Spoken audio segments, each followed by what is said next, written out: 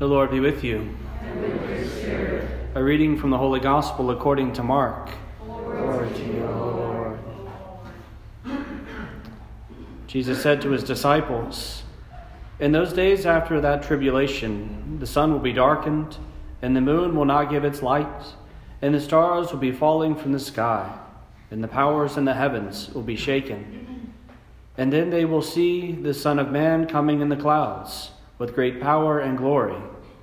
And then he will send out his angels and gather his elect from the four winds, from the end of the earth to the end of the sky. Learn a lesson from the fig tree. When its branches become tender and sprouts leaves, you know that summer is near. In the same way, when you see these things happening, know that he is near, at the gates. Amen, I say to you, this generation will not pass away until all these things have taken place. Heaven and earth will pass away, but my words will not pass away. But of that day or hour no one knows, neither the angels in heaven, nor the Son, but only the Father." The Gospel of the Lord. Praise to you, Lord Jesus Christ.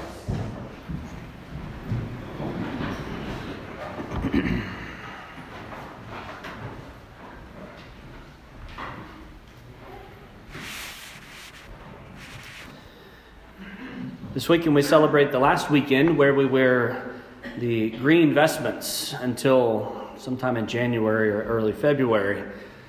It's because we come to the end of the liturgical year. Next weekend we'll celebrate the feast of Christ the King of the universe, he who comes to reign gloriously over all of creation which he himself has created. But before the Lord can come in his glory, before he can claim himself as king on the last day, all these things that we know must come to an end. And that's what the scriptures speak to us today about the end of the world. The reading today comes from the Gospel of St. Mark, the 13th chapter. There are only 16 chapters in Mark's Gospel, so it's right at the very end where the Lord is about to go to his death and his passion, as the last couple of chapters will indicate. At the beginning of the chapter, a portion of the reading which we missed, it speaks of how Jesus was with the disciples outside of this city, looking down upon Jerusalem, looking at the entire city itself, and the disciples were marveling at how beautiful it was.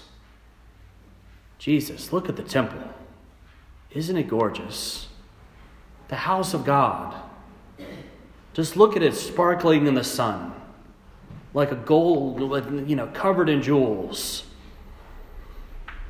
And Jesus, knowing that the end will come one day, in no uncertain terms begins to tell them, everything you see will one day cease to exist.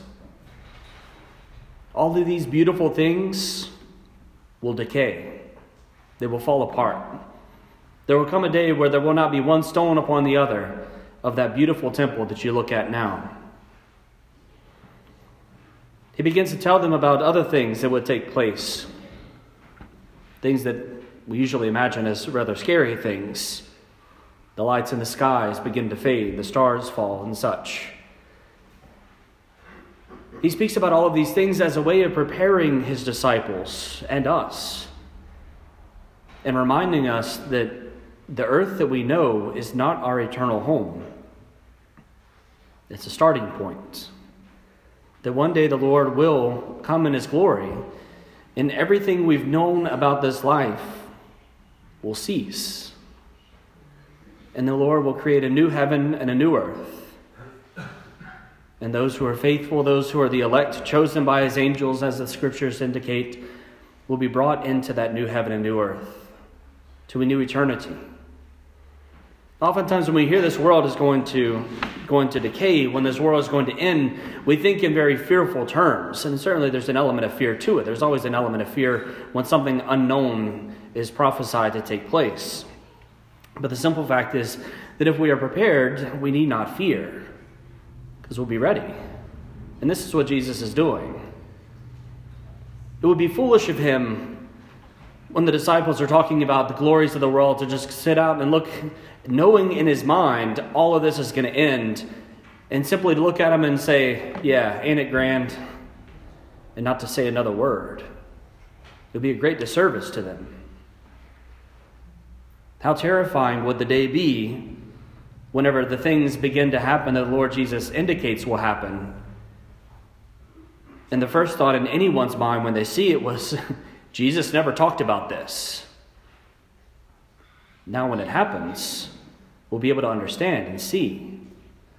We'll be able to take our lesson from the fig tree and be able to recognize, that whenever the signs of these things are happening around us, maybe the Lord is coming soon. Maybe his coming is imminent. And oftentimes the things that the Lord indicates as the signs of his coming are things that actually happen in every generation. There are signs in the skies. There are things that happen on earth. There are fires, there are storms, there are earthquakes, there are wars, there are divisions, there are family divided against family. All of the things that the Lord prophesies and says these will be the signs the Lord is coming. All of that happens in every generation. And I partly have to wonder if it's the Lord just kind of keeping us on our toes. He chose things that he knew would be taking place, but they'll take place in even greater levels whenever he comes. But it's such that oftentimes people wonder. And I'm sure at least one or two of you have heard someone else, if you haven't wondered yourself, with the situation our world is in, surely the Lord has to be coming soon, right? I know I've heard it a number of times. Look at the way things are happening around us. We've got wars, we've got storms, we've got floods, places that have never had any of these things. This stuff's happening. We're kind of wondering, are these signs? Are these signs? And in the end, maybe so. I don't know. But the simple fact is, whatever it is, we need to be prepared for the Lord. And this is why he gives us the message today. And this is why the church wisely places it on the lips of their readers for Holy Mass, that we might be able to hear these words and also have our hearts prepared, lest we be taken by surprise on the day the Lord either comes in his glory or calls us to himself by way of our own death. And so this is what we embrace: a willingness to be prepared. And it comes in two very simple ways. We'll hear it again echoed in the coming weeks as we have the Advent season come upon us, and that time of penitential joy, that time of preparing ourselves for the coming of the Lord, that has kind of a double mind to it, both the Lord coming at Christmas as well as the Lord coming in glory. So we'll be echoing this message in the coming weeks. But the simple fact is, the first thing that we have to do to be able to prepare for the Lord to come is to repent, to have sorrow for our sins and actually do something about it. This is why the season of Advent is indeed a penitential season, is it follows at the end of the year so that we can be mindful of all of these things, the mindful of at the end of our life, the end of the world, the call for us to be prepared for the new creation, and then we go into a season of penance, of preparation, of preparing our hearts. In case you haven't heard me say it in a while, go to confession. Go to confession. That is the best way to be prepared for whatever happens every day of our life. Go to confession. Because it makes sure that we are in a state of grace. And make sure that anything that would be there to weigh upon our soul, anything that God forbid could send us not to eternal life but to eternal death, that is taken away, that is gone, it's removed. But even more so, sacrament of reconciliation and confession, whenever we do it, it removes sin from us, but also it gives us God's grace. It gives us strength. It gives us fortitude. But on those places where we might be weak, especially in times of trial, the Lord comes to strengthen us. Go to confession and prepare well. And the second thing we need simply to do is, it's a rather broad brush, but live the faith. This is all the Lord really asks of us. So we get down into lots of nitty-gritty details of what exactly that means. But the simple fact is, the Lord calls us to be sorry for our sins and then to resolve to live in Christ. To let Christ really live in us. That's what St. Paul himself would say. It's no longer I who live, but Christ who lives in me. I've given myself over to Christ so entirely that I don't do my will anymore. I do what Christ desires of me, and I know what he desires of me because I pray. I speak to him. I know his voice. I've read his scriptures. To live as if Christ is living in us is the greatest of gifts we can imagine. And it's not impossible. It's freely given, freely handed to every single one of us. We need simply live our faith, to be willing to spend time each day in prayer, to dedicate each weekend, to be able to come to Holy Mass, to spend time with our Lord, to receive him in the Blessed Sacrament, to spend time in community where it can be strengthened among our brothers and sisters and be nourished, not only with the faith from Christ, but the faith of one another, to be lifted up and to lift up one another. These are the things that the Lord invites us to in this time. And if indeed the day comes anytime soon, we'll be prepared.